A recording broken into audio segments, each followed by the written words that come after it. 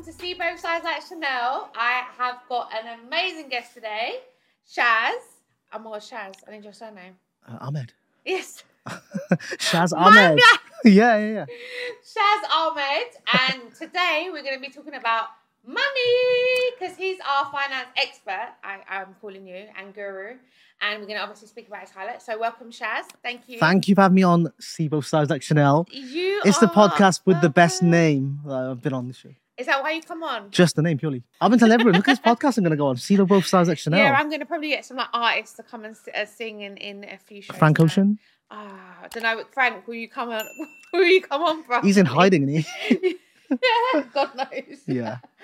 So, yeah, no, honestly, thank you for coming down. I know you love podcasts. I do love podcasts. Listen, I'm an international guest from Wales. All right. This is big. You come all the way from Wales, so thank you so much. So let's talk about your highlights. Yes. 2017, you were redundant. I did. 2018, sacked. Yeah. I would say highlights. I would say more like low lights so far. Mid-ish life. Yeah. But life-changing the lights. 2019, self-employed, and you set up a burger restaurant. 2022, set up your own business. So it's not long ago. Mm-hmm. And 2023, nominated for Industry Entrepreneur Awards. And you've appeared on BBC Radio and numerous industry press shows. Okay, so, yeah. I would like to say, yes. well, within 5 years, yeah. is there a lot's happened, right? A lot's happened. I think this last year just gone, so from August to now, has been like rocket speed all the way to the top. Mm-hmm. It's been really good. So your redundancy, yes. What's the story? So I used to work for Barclays Bank in the call centre doing mortgages. It was all right. It's pretty mundane, just on the phone, churning and burning business. It wasn't really any kind of job satisfaction, if I'm honest. Mm-hmm. But I was happy that I was mundane and just getting on with it.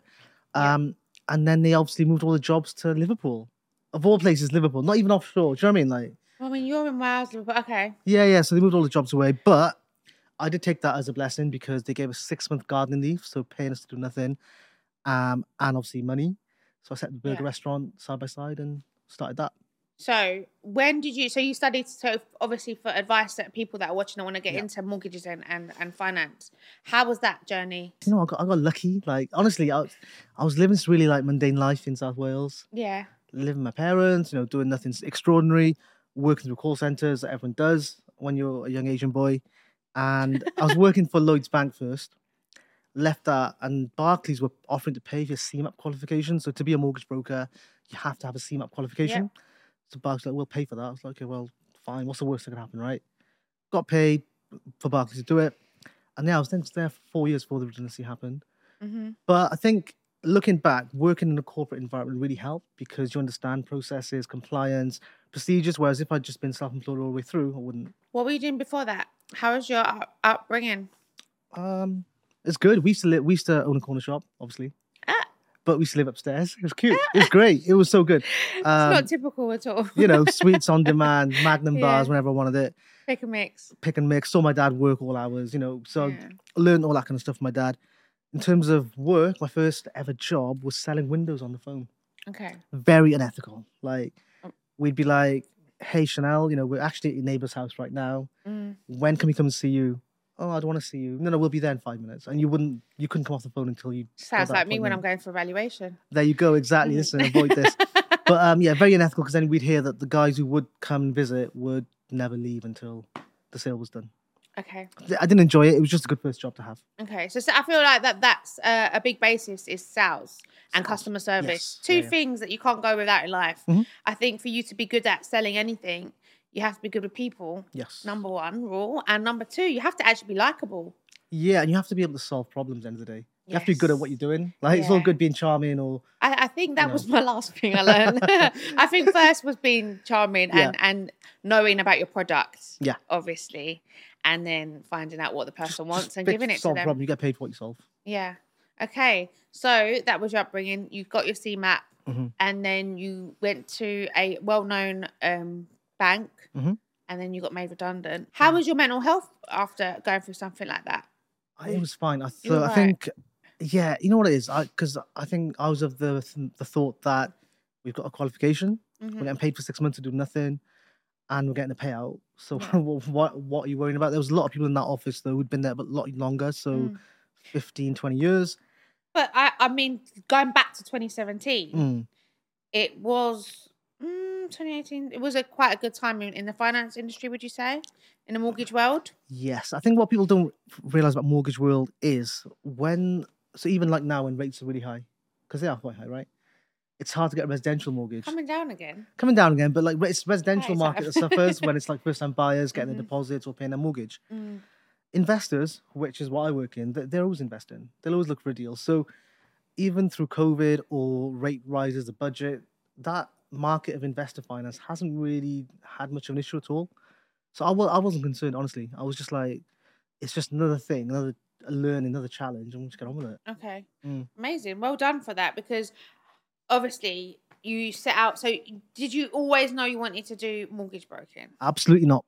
No? No, I hate to say this. I don't even like finance or mortgages. I have no I have That no went on a interest. turn. I have no interest in it in a sense of I've not grown up looking at The Economist and looking at the markets. I understand it and I'm good at it, I guess, but my passion is helping people. So this is a vehicle that allows me to help as many people as possible. And podcasting, it does that. And I say this in every one of my shows. Every single guest I bring on is to help people. Yes. I'm here to help people. The world should be about helping people through knowledge and obviously education. And that's what we're here to do. We don't gatekeep around here. No. So, I mean, and another thing is, most people out there are actually not living what they truly want to do. And it's pretty sad. That's why I feel like you're actually more successful when you are doing what you want to do. Yeah. And you're good at it. And that's two things that you need to do. So really. That's part of the reason I'm kind of good you mentioned it, is why I left the burger restaurant. So that was running really well, but my heart wasn't in it. I was just, I'm not enjoying this. Like something's not right. So I sold it back to my family, who were kind of partners in it, because I just wasn't enjoying it. And it came to a point where I'd be there in the restaurant on my laptop doing mortgage deals. It's like, this does not make sense. Yeah. And I'd be in the office 9 to 5 and then there 6 to 11. I was like, forget the money. This just isn't what I want to do. So I left that. So, I mean, I personally think it's great to diversify in businesses. It's if you want to do the restaurant industry is a very tough industry. I love burgers though. Yeah, tell me about it. I'm not going to tell you how many times I've eaten burgers this weekend. Christmas is killed me. I'm not going to lie. Back in the gym next week. So, but it's good that you actually had that knowledge and you opened up a restaurant and you realised it weren't for you, and it's okay to open and close down businesses sometimes. Yeah, it's still running, by the way. Ah, it's still running. They still give me free food when I turn up, which is not very often anymore. I'm not what's the word? I'm unhealthy eater. Yeah. Well, I'm just not there fishing for free food. You know? But where is it anyway? I don't mind going. It's for in a free South Wales. burger. It's called Burger and Co. It's Newport's best burger restaurant. Okay, I'll be there when I get to Wales, in between Dubai. So,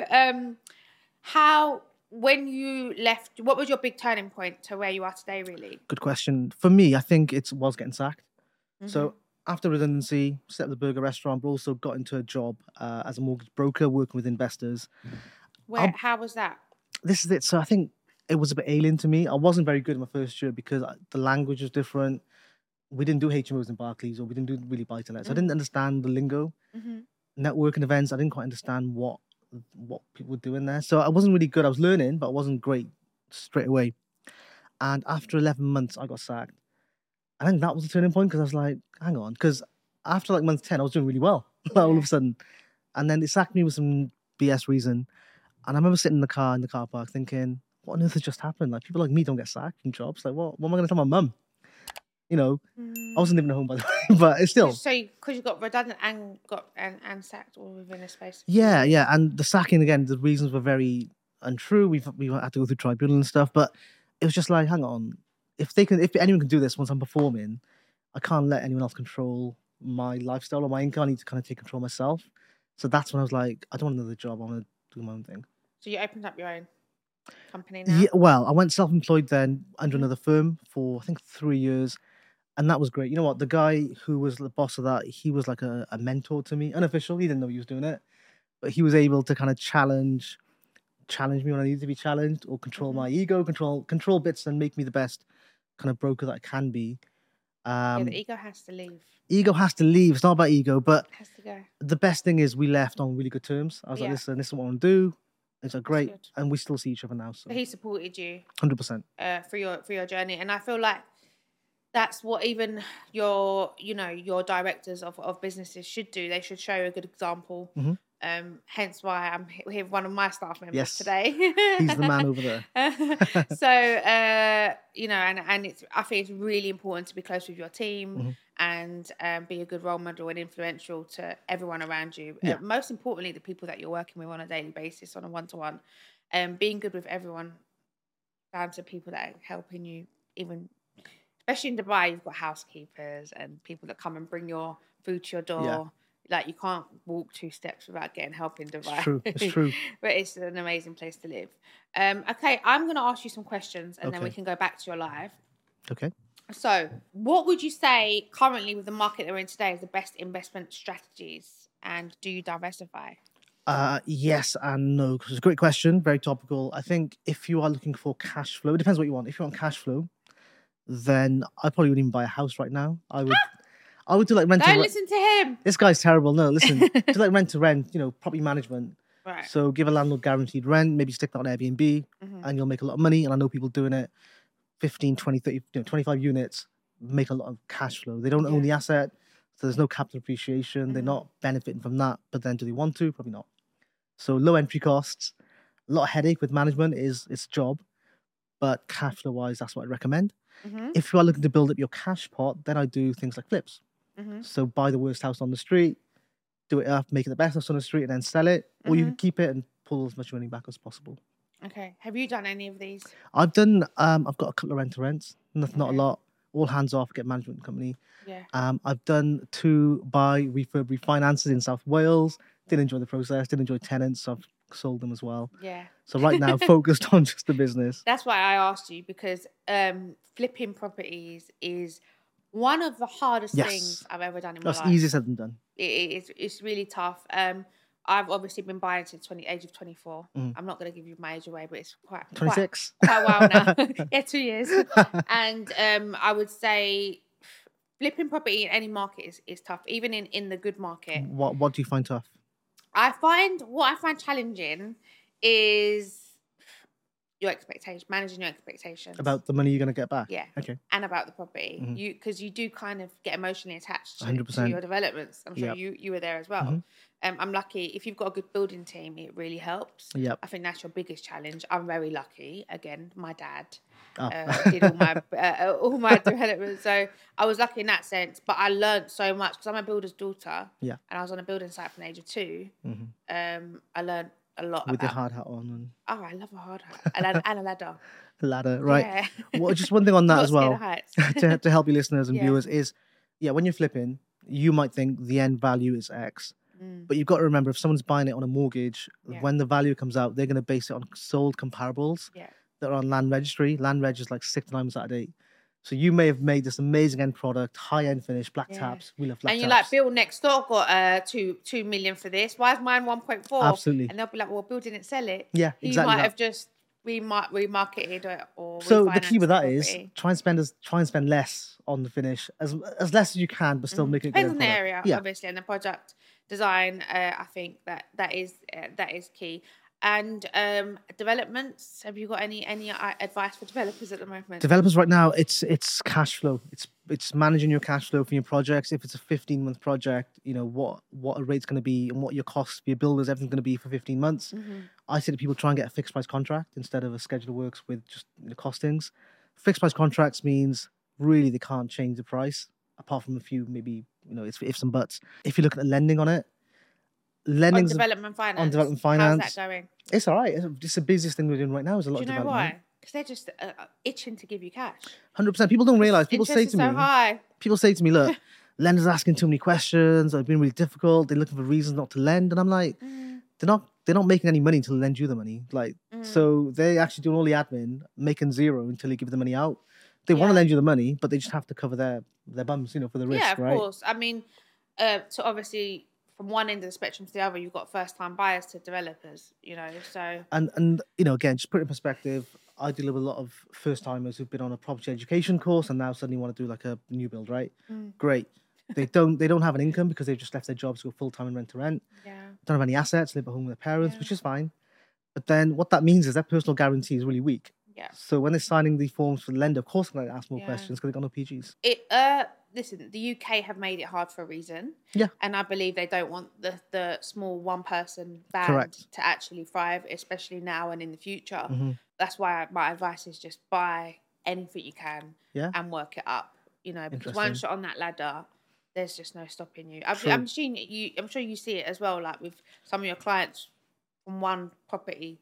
It's when you see their growth, when they get to about 10, it's a massive turning point, isn't it, in people's lives? Owning 10 properties in the UK. It's a lot. I mean, so my biggest client, well, it's biggest, my most prolific client, he bought 15 in 9 months in South Wales. So lower cost of entry, but 15 in 9 is massive. And now he's buying businesses because he's like, I'm done with property. Let's just buy a business. But yeah, sorry, just development finance again. Yeah. It's interesting what you said because there are like John Lewis and Lloyd's. They want to now become homeowners, right? They want to build developments themselves. So yeah, it's the first timers and the newbies who are struggling, not these big guys. Yeah.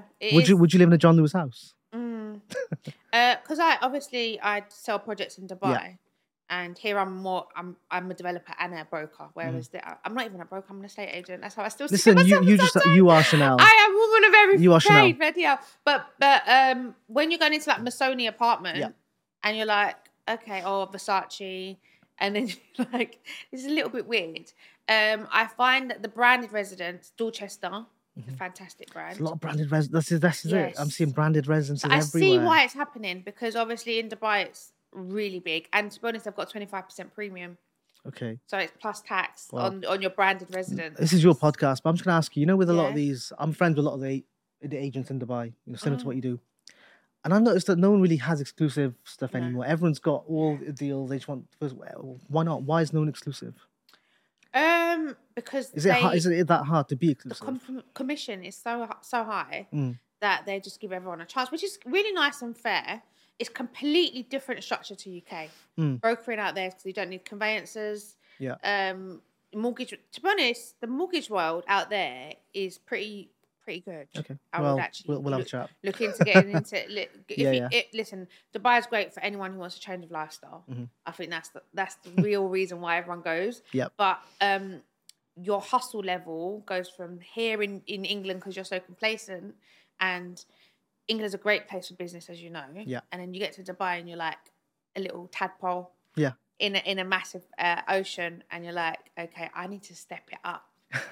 So that's why. But I feel like where you started peaking in the last recent years, you've been doing those things. Whereas setting the foundations, I started when I was 17. Yeah. So I didn't have time to go to networking events. I was just I suppose, but it was the difference is that was your life in terms of your father being in the trades, whereas I'm obviously corner shop and stuff. So it's different, I guess. I've had to push myself into it. But it's amazing. So you got into the corporate world.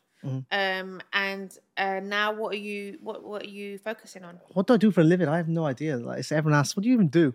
So you give me some great advice when I call you, that's for sure. Oh, thanks. I know who's answered the phone right quickly, don't I? That's what everyone says I do. So look, I work with property investors who need financing for their deals, whether it's development, bridging, or just mortgages, buy-to-lets, whatever, HMOs. And to me, that is just the function that I do, right? But it's the marination on top, as in answer the phone quickly, have good relationships with lenders so they can get things over the line, be knowledgeable, and be able to connect people with other people who might need each other.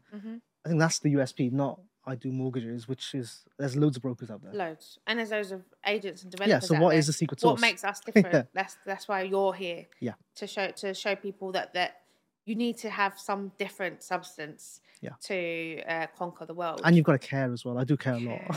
Yeah. And are you driven by financial gain in your industry? No. I think money is a byproduct. Like, it'll come anyway. Like, so for people watching, listening, when you get a mortgage or a bridging loan or any kind of loan, it'll say on there how much the broker's getting paid. And sometimes it's quite a lot in London, but in Wales, it's not a lot. So it depends where you are. And of course, some brokers charge fees. So there's ways of making money, but I don't think the money side of it never bothered me because we've never had that much money in the sense of it is what it is, right? What I like and what kind of drives me is just helping people and being able to help people, getting the chance to help people. And why? Because I guess selfishly, people come back and say, "Oh, you've been really helpful," or "Thanks, I'm telling someone else about you." That makes me feel great, right? Yeah. So it's just having. I think going the extra mile really helps in business, in any business. Yeah. And but then I feel like then you have to actually get it down to structuring a company correctly. You've got to set boundaries early on. This is one thing I learned because, again, when I started self-employed, I'm like, I want to help everyone out. I don't care what time. Call me on the weekend. Call me in the evenings. Yeah, great. I'll answer straight away. Great. Now I'm like, oh God, it's 7 p.m. Why are you messaging me? But I'll still reply. But that's my fault. I should have set those boundaries earlier on. There's no point changing it now, right? Yeah, but that's why you need to keep up to date with your goals and current vision and say, okay, but if that's where I want to take this company and this is where I want to structure this business, how am I going to create that? Guess what I'm going tonight? Go on. I'm actually going to a goal setting workshop. This is what I'm doing tonight in the evening. Yeah. You can just come to me for that. Yeah, I'm really serendipity. good at that. You've manifested me today. Yeah. I've got a big vision board with a world on it, and I print out every year, every New Year's Eve. I sit down and I write down my goals, and I actually take pictures off the internet, and I help get my colleagues to cut them out for me because I don't have time to do all of the creative stuff because like I said to you earlier, my creative side is really lessened because I'm so busy, unfortunately, but it'll get there. And then you put your pictures up, write checks to yourself. Okay. I do that. Send yourself a letter? Date. To the future you? No? They burn that. I did a lot of burning letters when I was in that stage of my life of the past, burning the past. Try and not make it a part of you in your future. Yeah. And I feel like bringing past things into your current is very dangerous, and you shouldn't do that. Yeah. So I did a lot of cord cutting, they call it. Wow. Do you think your why or your motivation can change as you grow older? As you develop? No. No, stays the same? No. It changes with your happiness. I think the happier you are, then the stronger you'll be in anything you do. Wow. Even going to the gym. Yeah. You know, if you're got so much going on in your outside life and you're not happy, people can't even go to the gym, you know, and they can't even physically, their brain can't take them there. Gym is therapy, though. People should realise gym is a form of therapy. Yes, it is. But you can get addicted to things sometimes. And I think as long as you're at one with yourself and you're not too self-absorbed with your looks and the exterior, I say this and then I'm like, I think unfortunately, though, but the world we live in, unfortunately, looks matter, and people look at first impression. So, like, I think it's not been obsessed with your looks; it's been really self-conscious. At least I am, because podcasting before would just be audio and audio only. Now it's on video. It's like you have to have a haircut or have to have a shave. Like it's a lot of pressure now. Yeah, but when I was in London, I was like, oh yeah, towards my team, I turn up in gym wear to the office sometimes, trainers, like really, really scruffy. I don't wear makeup in a day. And then I get to Dubai and I'm like, oh no. Can't be doing that in Dubai. No way, I need a Rolls Royce to bring me to everything in Dubai. Oh God, I should have said that loud. Okay, so as you say, so you've seen people diversify with right to rents. Now, what other ways do you think there is to make money at the moment? We all hate them. I'm not sure if you deal sources. Okay, no, I love deal sources. Do you love deal sources? Oh my God! So maybe there are some good ones, but literally maybe like. I know I am a deal sourcer. Yeah, so you're one of the good ones, I imagine. But like deal sources who've just gone on Rightmove and found a property. Oh no. Plucked up some numbers for the refurb and then think of it, and it's like what? Like, hang on, and you want to charge £6,000 for that, or when they're not really off market or direct to vendor or they're not direct to estate agent. And there's a lot of it, especially in the lower value areas like Hull and South Wales. Really? And then you challenge them, even as a broker. Listen, this is my client. You kind of screw them over. Yeah, no, they should have done their own due diligence. Like, well, what are they paying you £6,000 for? Wow. But yes, deal sources who charge. So stay away from bad deal sources. But Absolutely. If you meet a good one, pay them. So how does it work with you? Do you take someone's criteria and say, I'll find you a deal, or do you have deals that you found and say?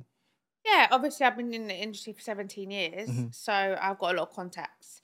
And you're connected. Quite connected. So if you're not direct with vendor, it's not a deal. It's not a source deal, is it? Don't do it. Yeah. Don't even get involved. And I think that's a question you have to ask: is this direct? Are you direct? And if it's a no, you know that you're on a long wing. It's tough being direct, no, of course let alone with three people on the line. Yeah, but I think unfortunately the reason a lot of people get into deal sourcing initially is it's zero cost of entry to look at Rightmove, and it's what the property education companies train is to do deal sourcing, build up your cash pot, then buy a property. So there's a lot of bad deal sources out there. And has going to these, so you were on what sort of TV and entrepreneurship? Are you an entrepreneur? I'm so glad I am not. I hate that. I don't hate that word.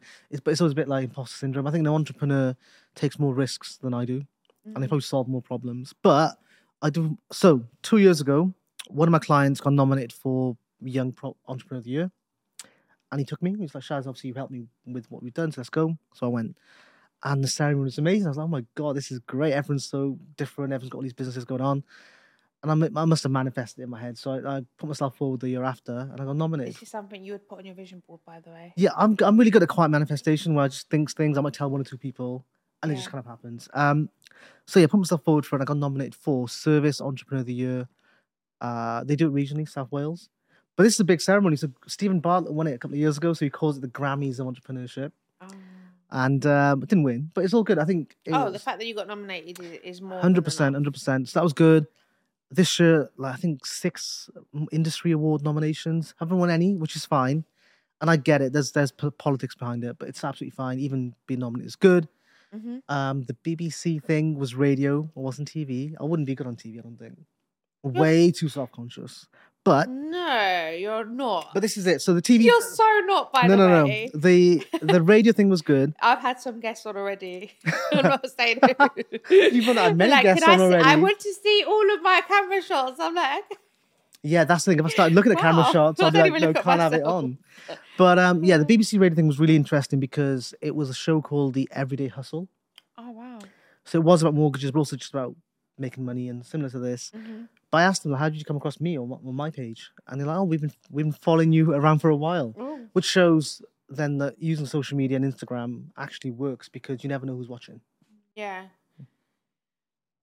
Let's talk about social media. Let's talk about social media. You're very active on it.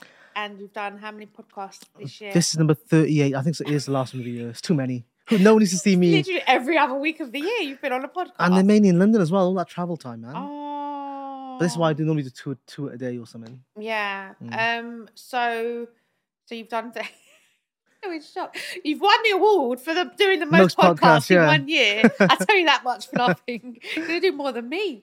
So how do you find your clients from social media? Or because this is a really something to talk about. It's an interesting question. I think the way I do my marketing for my business or for me to get business and leads, I like to think of it as a triple threat thing. So it is social media posting. It's networking, like DMing people. Like I think I DM you saying you've been on Kazi's podcast. How was it? So that's for me, that's a form of networking, right? Yeah. You've got to know how to do it without being a douchebag, right? And then also going to networking events. So do all those 3. That works because if someone sees you at an event and comes over to you, they've seen you on social media.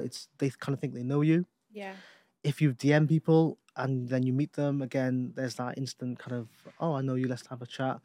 So doing all 3 has helped. I think if it was just social media, it'd be okay. If it was just one or the other, it wouldn't work. But for me, all 3. Because everyone says, why you travel so much? Why are you at these events? It's why not? You never know who you're going to meet. You never know. 1,000,000%. I feel a lot of people... I wasn't focused on social media, to be honest with you, up until a few years ago. But I didn't really need to be. I've got a high street office. I've had it for 17 years. All my clients, a lot of them is recommendations, referrals.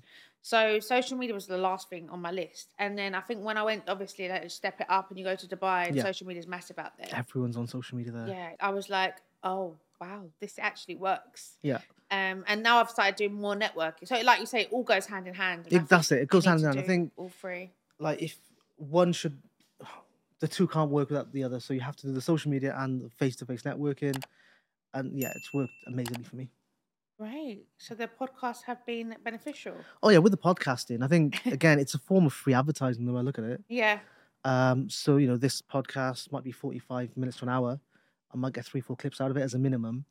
I can repost those. Might get a couple of thousand people watching it. So if I was to say no to coming on, why? It's just silly, right? Yeah. So yeah, it's all. Yeah, I feel a lot of people when I was messaging, you were the first person that got back to me. By the way, you were the hardest one to get on because you're busy and you're far.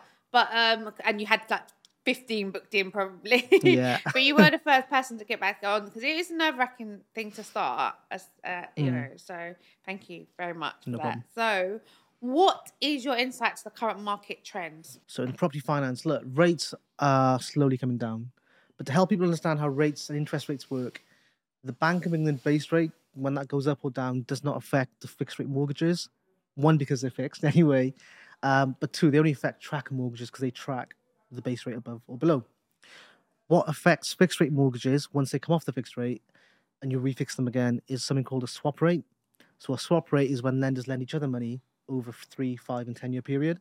So that figure has been coming down as well. So that's why fixed rates are coming down. But yeah, a lot of people, they get a bit confused that the base rate does have really very little bearing on a fixed rate mortgage. But yeah, rates are coming down.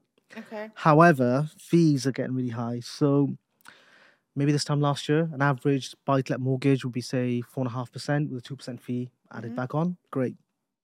Right now, you're looking at 5.5%, which is manageable Great still. for you. It's great. 5.5% with a 7% fee.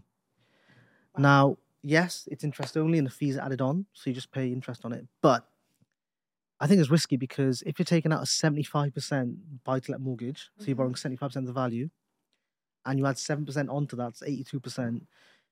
Let's say you're on a 2-year fixed rate. If in 2 years the property values haven't gone up, you're going to be really over leveraged. And if that's all your portfolios, if you're 3 of those, you might end up stuck. So I think it's a little risky to have that, but lenders are doing that to keep the rates down. So is this a new tactic? Would you say you've seen a new trend this year? Yeah, the fees are astronomical. Fees are going higher. I guess there's other people benefiting though, which is kind of it means more money people can buy because the stress rate is lower and they can get the mortgage, but 7% on your debt. I just think it's absolutely fascinating because the government know what's going to happen, right? Like, let's be honest. Oh yeah, they printed a lot of money during COVID, which they have to now. So now we're paying for that, but I feel like the fact that UK they're keeping it strong. The property market is just so strong. But who's keeping it strong? It's the investors who they keep trying to screw over. You know what I mean? Yeah, it's obviously because I'm in sales. So however many properties I've sold this year in UK in London, say last year it was 50% resi, 50% investment. This year it's probably like 70% residential. Really? Owners. Wow. And 30 buy-to-let investors because of the stress test. So that's again something new that come out this year. I'll be honest, if your property's got a tenant in there, it's just like impossible to sell these days. Yeah, it's true. Obviously, I get the best rents in England. Of course, and I get the best mortgages in England and Wales. No, I actually do.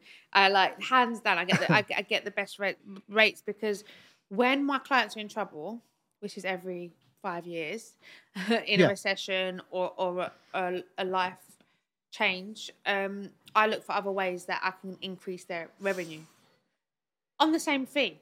Yeah. Doesn't mean I haven't put my fees up this year. Of course. Because I'm afraid everyone had to, so, and my landlords had a hard time accepting that. So, I think it's about helping solve people's problems in your industry. Absolutely. As well. I'm seeing a lot of people as well, speaking of diversification, instead of single lets or HMOs, go down the route of social housing or supported living. That's what I'm doing, yeah. Yeah, government contracts. Yeah. It's great and, you get guaranteed rent, but again, the lending side a little bit more difficult, a little bit more expensive. So you need to factor that in. It is. Yeah, that's for the people that are very transparent. Of course, yes. No, but I've got a new social housing contract, which is for families. I found HMOs, again, quite challenging to get on the lending side of things. Yeah. And the rate was higher, and we don't need more higher rates than we already got at the moment. Yeah. So I've, again, helped my clients and said, okay, I can get you similar money as a HMO. Yeah. But I'm going to put a family in instead, and they're like jumping up and down. Do it. As long as they care about the numbers at the end of the day. Yeah, and that's what I care about as well. Absolutely. In terms of supported living or social housing, just a distinction or what lenders look at.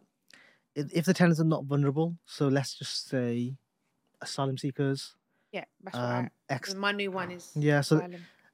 So then you got maybe ex-military, maybe ex-domestic abuse victims, people who just need a house rather than medication and stuff like that. From a lending side of things. It's called assisted. Oh, no, so this is the confusion. You can call it what you want. Then, investors call it what they want. Yeah. But from a lender side of things, they're non-vulnerable, so it's just social housing. Okay. It's when you have, like, maybe people with mental illnesses or learning difficulties, people who need ongoing care on site. That's then more assisted supported living.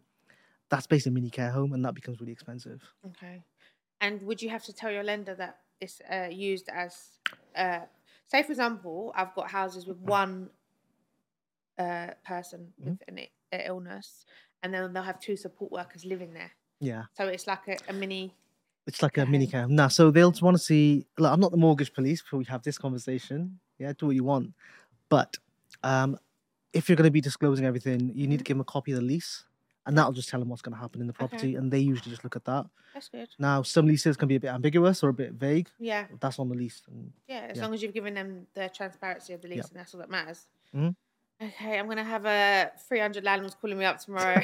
I'm not the mortgage police. When this gets released, they're going to be like, did you send my broker the...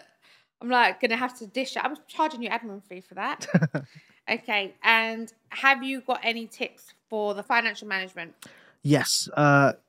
Keep your bank statements in order and your bank accounts in order. So, like I know a lot of people, because I see everyone's bank accounts, just have money in an account. It's just messy back and forth here and there. So, ideally, have one for your bills, one for your spending, and one for your savings. And that is, it sounds simple, right?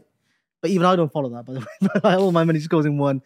But think of it this way. If in the future, next 6 months, 9 months, 12 months, you want to actually apply for finance, mortgage or whatever, car, you're going to have to send your bank statements across. Make it easy for them to make the judgment of whether or not they're going to lend you money. If it's messy back and forth, it just isn't great. Mm-hmm. Also, keep on top of your credit file. I say this all the time. I can't say it enough, right? Yeah. Just have a look at it once a month. Or pay for that subscription. I mean, I've got Checker on it. Which one have you got? I've got Check My File. Yeah, me too. That's the best one. I mean, I've got all of them. Check My File's the best one because it pulls from Experian and Equifax and it's colourful. Puts it both in one. And then obviously you get notifications. Yeah, when it changes or when new searches are on there. And on that note as well, just avoid things like CCJs. You know, in this country, I've said it so many times, to get a CCJ is so easy. You know, that parking fine you've got. Open your letters. Because that parking fine you've got, if you ignore it, you get another letter, you ignore that, your CCJ. It's as easy as that. Yeah. For the sake of, how much is the parking fine? 60 quid? Yeah. Just pay the 60 quid. Maybe argue about it afterwards, but get it paid so you're not getting chased or getting CCJ'd, because if you got a CCJ, it's hard to get a mortgage afterwards. Yeah, and even like, some people want to argue if they move out of a property and their tenant moves out, because we get it all the time, and then they haven't changed their the address bill and over. stuff. And I said to the landlord, no, just pay that Thames water bill for £30. Like we have, because obviously I've got a managing agent company, so we have loads of letters coming through the door for all of our properties. And then the landlord was like, but I weren't there in that period, and I'm like, okay, but no one was there. So there still needs to be a bill paid. So we're trying to be on top of it, but like some landlords don't want to pay. I'm like, no, you have to pay it, because we've had bailiffs in our office for like, it's mad. £50 and then plus charges, £250 now. Oh God, it's not great. Other things, I think, if you are going to look to apply for finance, the big one that people fall over on is deposit. So there's 2 things. There's proof of deposit and source of deposit. So proof is you have the money. Yes, my savings, here's 6 months bank accounts, is there. Source of deposit is where it gets cool. It's like, where's that money come from? Lenders and underwriters will want to see a build up of funds. Or if it's a lump sum that's coming from somewhere, well, where's that money come from? Oh yeah, my auntie should give me a gift. Okay, great. Where's she got that money from? It sounds really fussy, but solicitors have to check that. And overseas deposits? Yeah, exactly. Very tough, aren't they? Where's it come from? Has it gone through the anti-money laundering checks? Just to make sure money's clean. It's a usual question to ask. Are you finding it a bit of a challenge getting people overseas money into UK at the moment? I'm seeing a trend of that. It depends where they're based. So Middle East usually is okay, as long as they've got a trail of where that money's come from. It's normally fine. It's just when they can't prove where they got their money from, or if they're not working for like a multinational, sometimes that's like, okay, well, how about a proceeds of a sale? But then where would they check where they got that money from to buy the property that they then sold for massive profit? Yes and no. It depends which broker you work with. I'm not just me, but lenders and underwriters have to check and just tick it off. Ultimately, it's the solicitor who has to sign it off. So if you can get a solicitor on board who's kind of okay with it, maybe knows a little bit about the background and done their due diligence. Or has worked with you before. Maybe you've got the contact. You're like, listen, use this guy. I would say some tips for everyone: have a really good solicitor conveyancer, have a really good mortgage broker, and have a really good accountant. Yes, I was going to say accountant. And have a very good estate agent. Absolutely. Good managing agent. Yeah. And I think I'm a bit more of a property advisor now, and I like to consult a lot on what to buy and what not to buy. You've got all this experience, so it'd be a shame just to. I just want people to come to me and know that they could trust, my judgment. The thing is, there's a lot of advice out there, and I'm like, but I've actually done it all. Yeah, so I'm credible. I feel like when you see these people on screen, and everyone's in real estate now. It's so easy to be in real estate. Yeah. What do you do? I'm in real estate. Yeah. The other thing as well, because I see this again, I just see bank statements all the time. Oh, if you're, more tips. Let's say you're going to lend me money, just because we've gone for food. You're going to pay me back for my food that I bought you. Yeah. Yeah, yeah. Don't put funny things like drug money on there or whatever. It's so stupid, and it just causes more questions than it's worth. Yeah. So little things like that. And don't use, because I've got friends that I tell them, cash is not. They don't like it, so don't take out too much cash and don't put in too much cash. Yeah. Do you agree? I agree. And gambling. Right, gambling. Do you want to talk about should we talk about OnlyFans? Did you think we were going to do this today? Come, let's go for it. No, so, okay.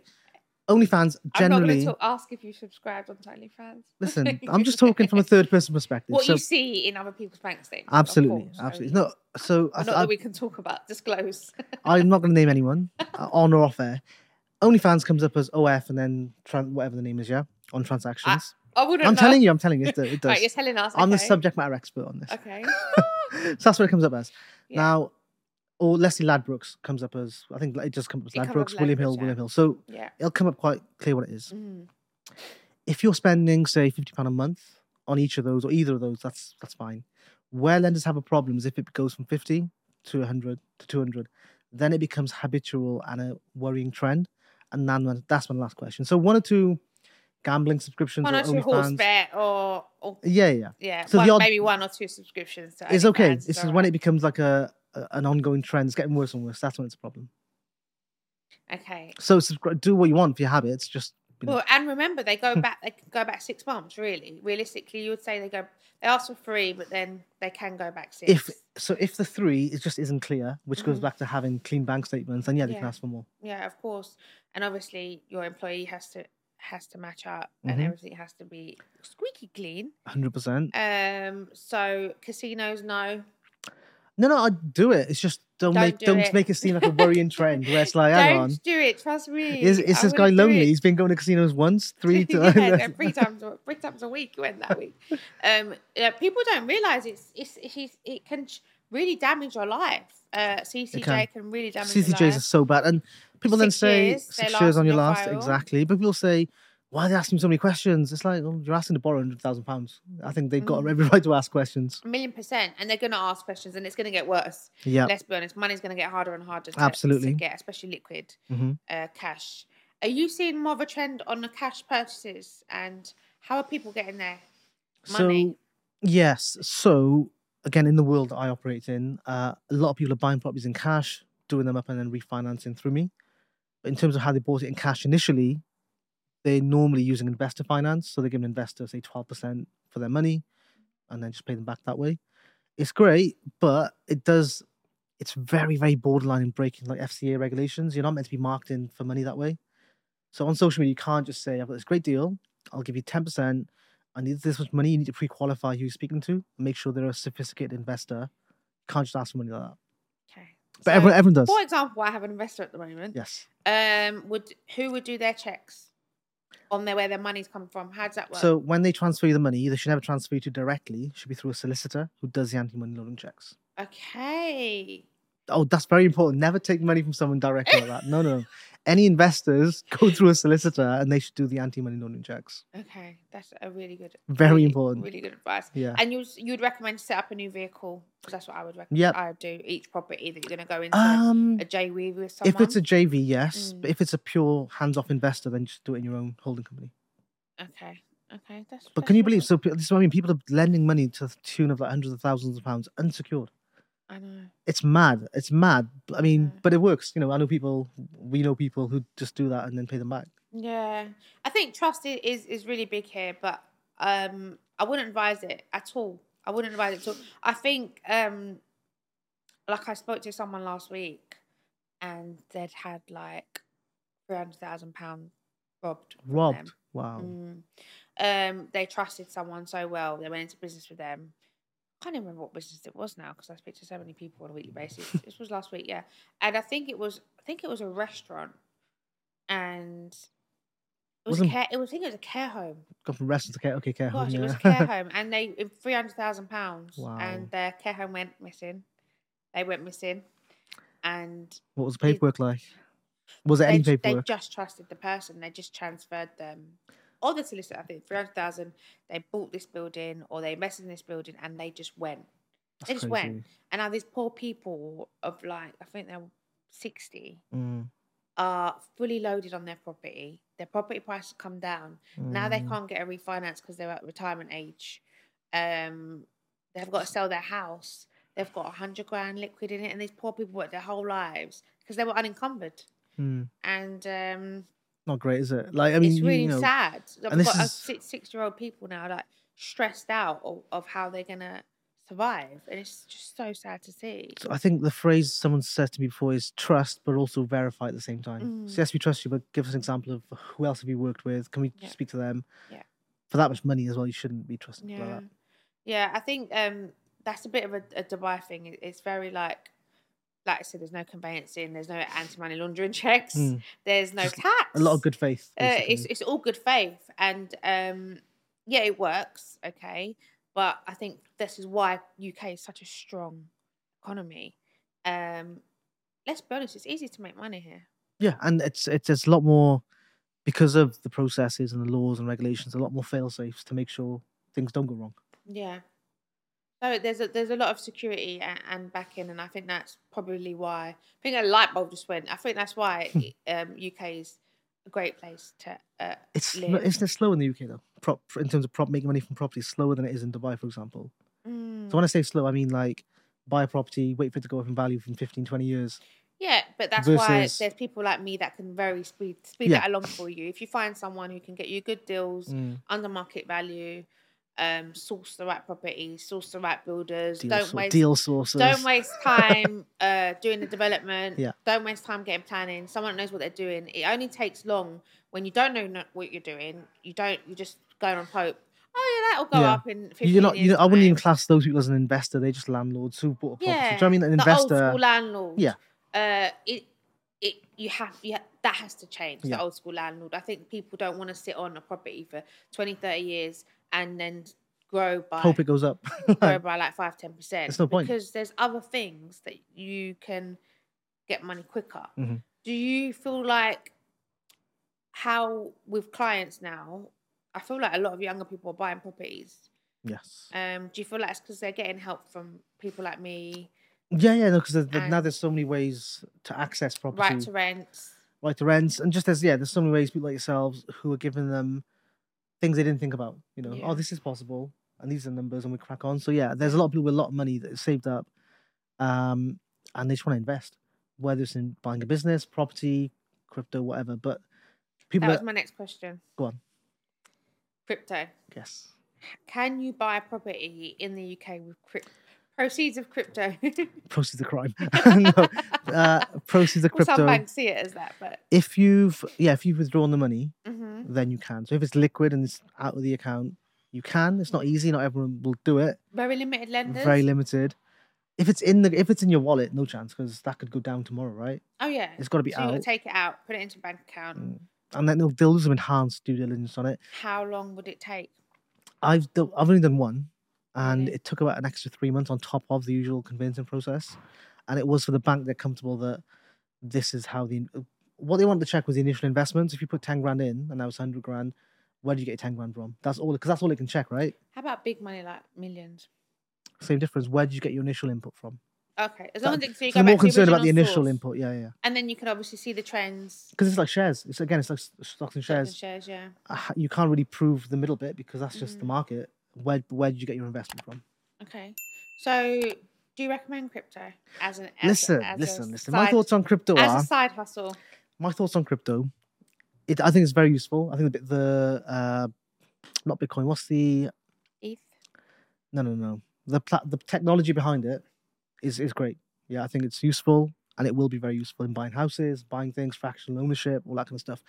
But during COVID, we were led to believe that by now you could go to like McDonald's and pay for your food with crypto. Like, it'd be that easy, buy petrol. But that's not happened. So it definitely sped up the awareness, but the adoption of it for whatever reason. So banks just don't like it, and we know why, because they're obviously getting rid of it. It's unregulated as well. Cash. Yeah. And the banking system. I did a transfer once, and NatWest. Did they block it? Oh my god, they put, and I'm like, I've been a NatWest customer my whole life.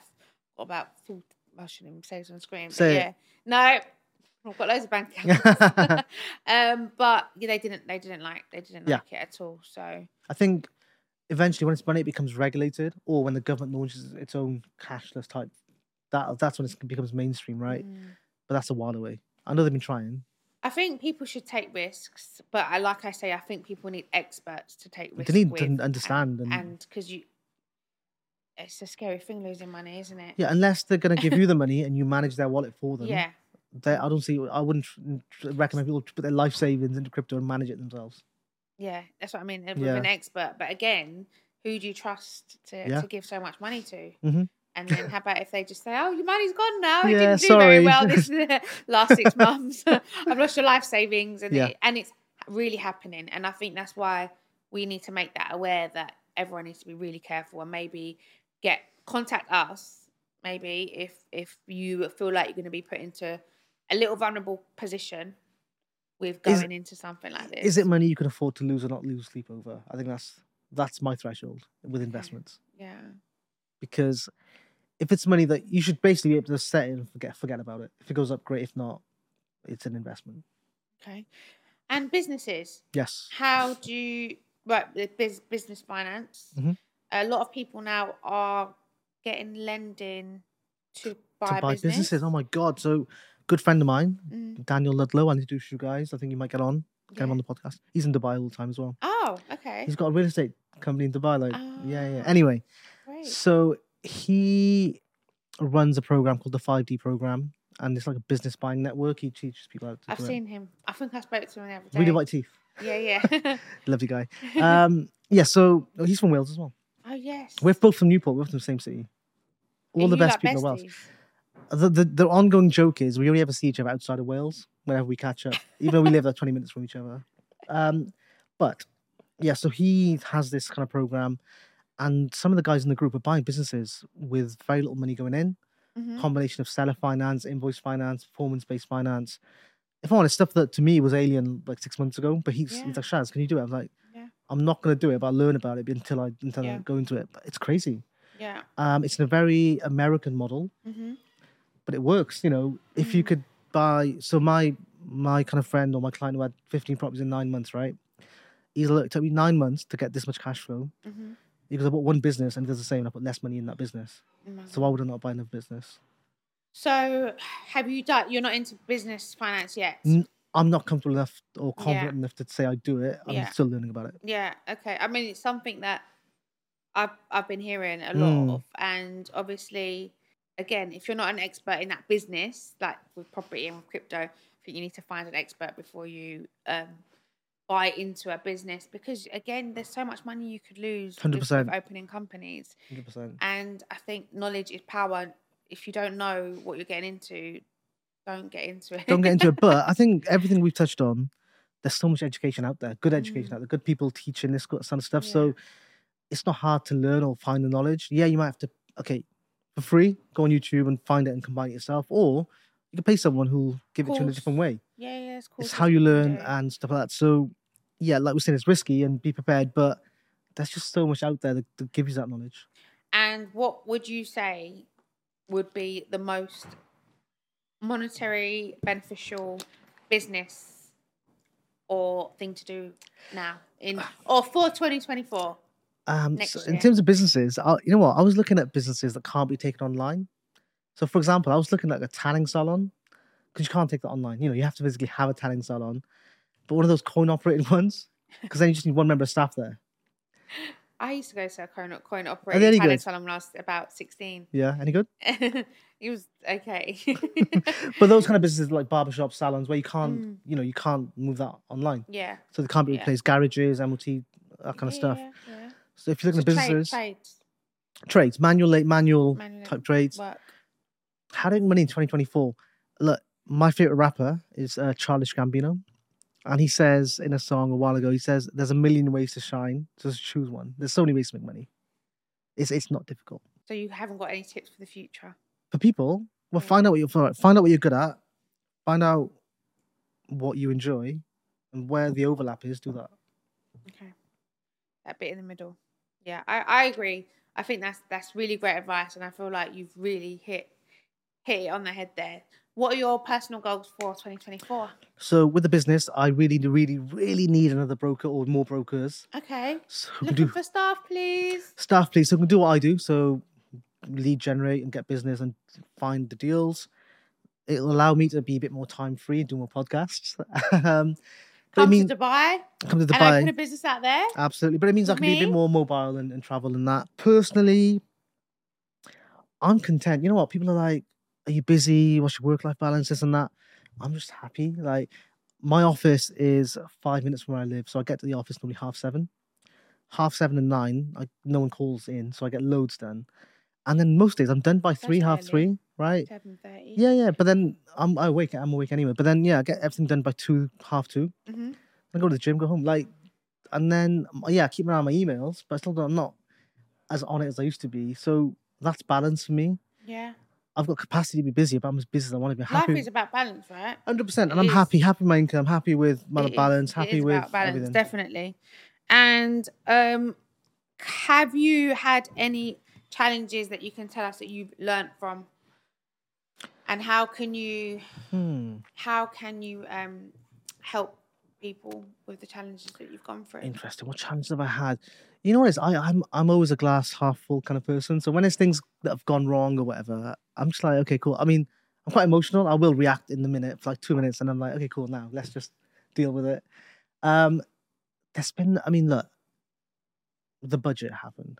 Things happen all the time. So the budget happened. Everyone's like, "Oh my god, lending's gonna stop." No, it wasn't. Chill out. I'm not that way where things are always a challenge, good and bad.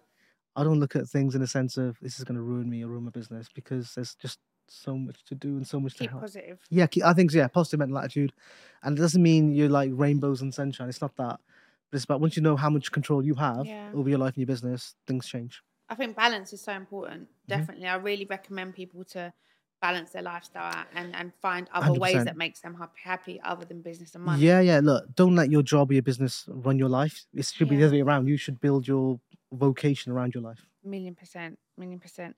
Okay, and we spoke about advice to enhance wealth lessons. Where do you think the market's going to turn in 2024?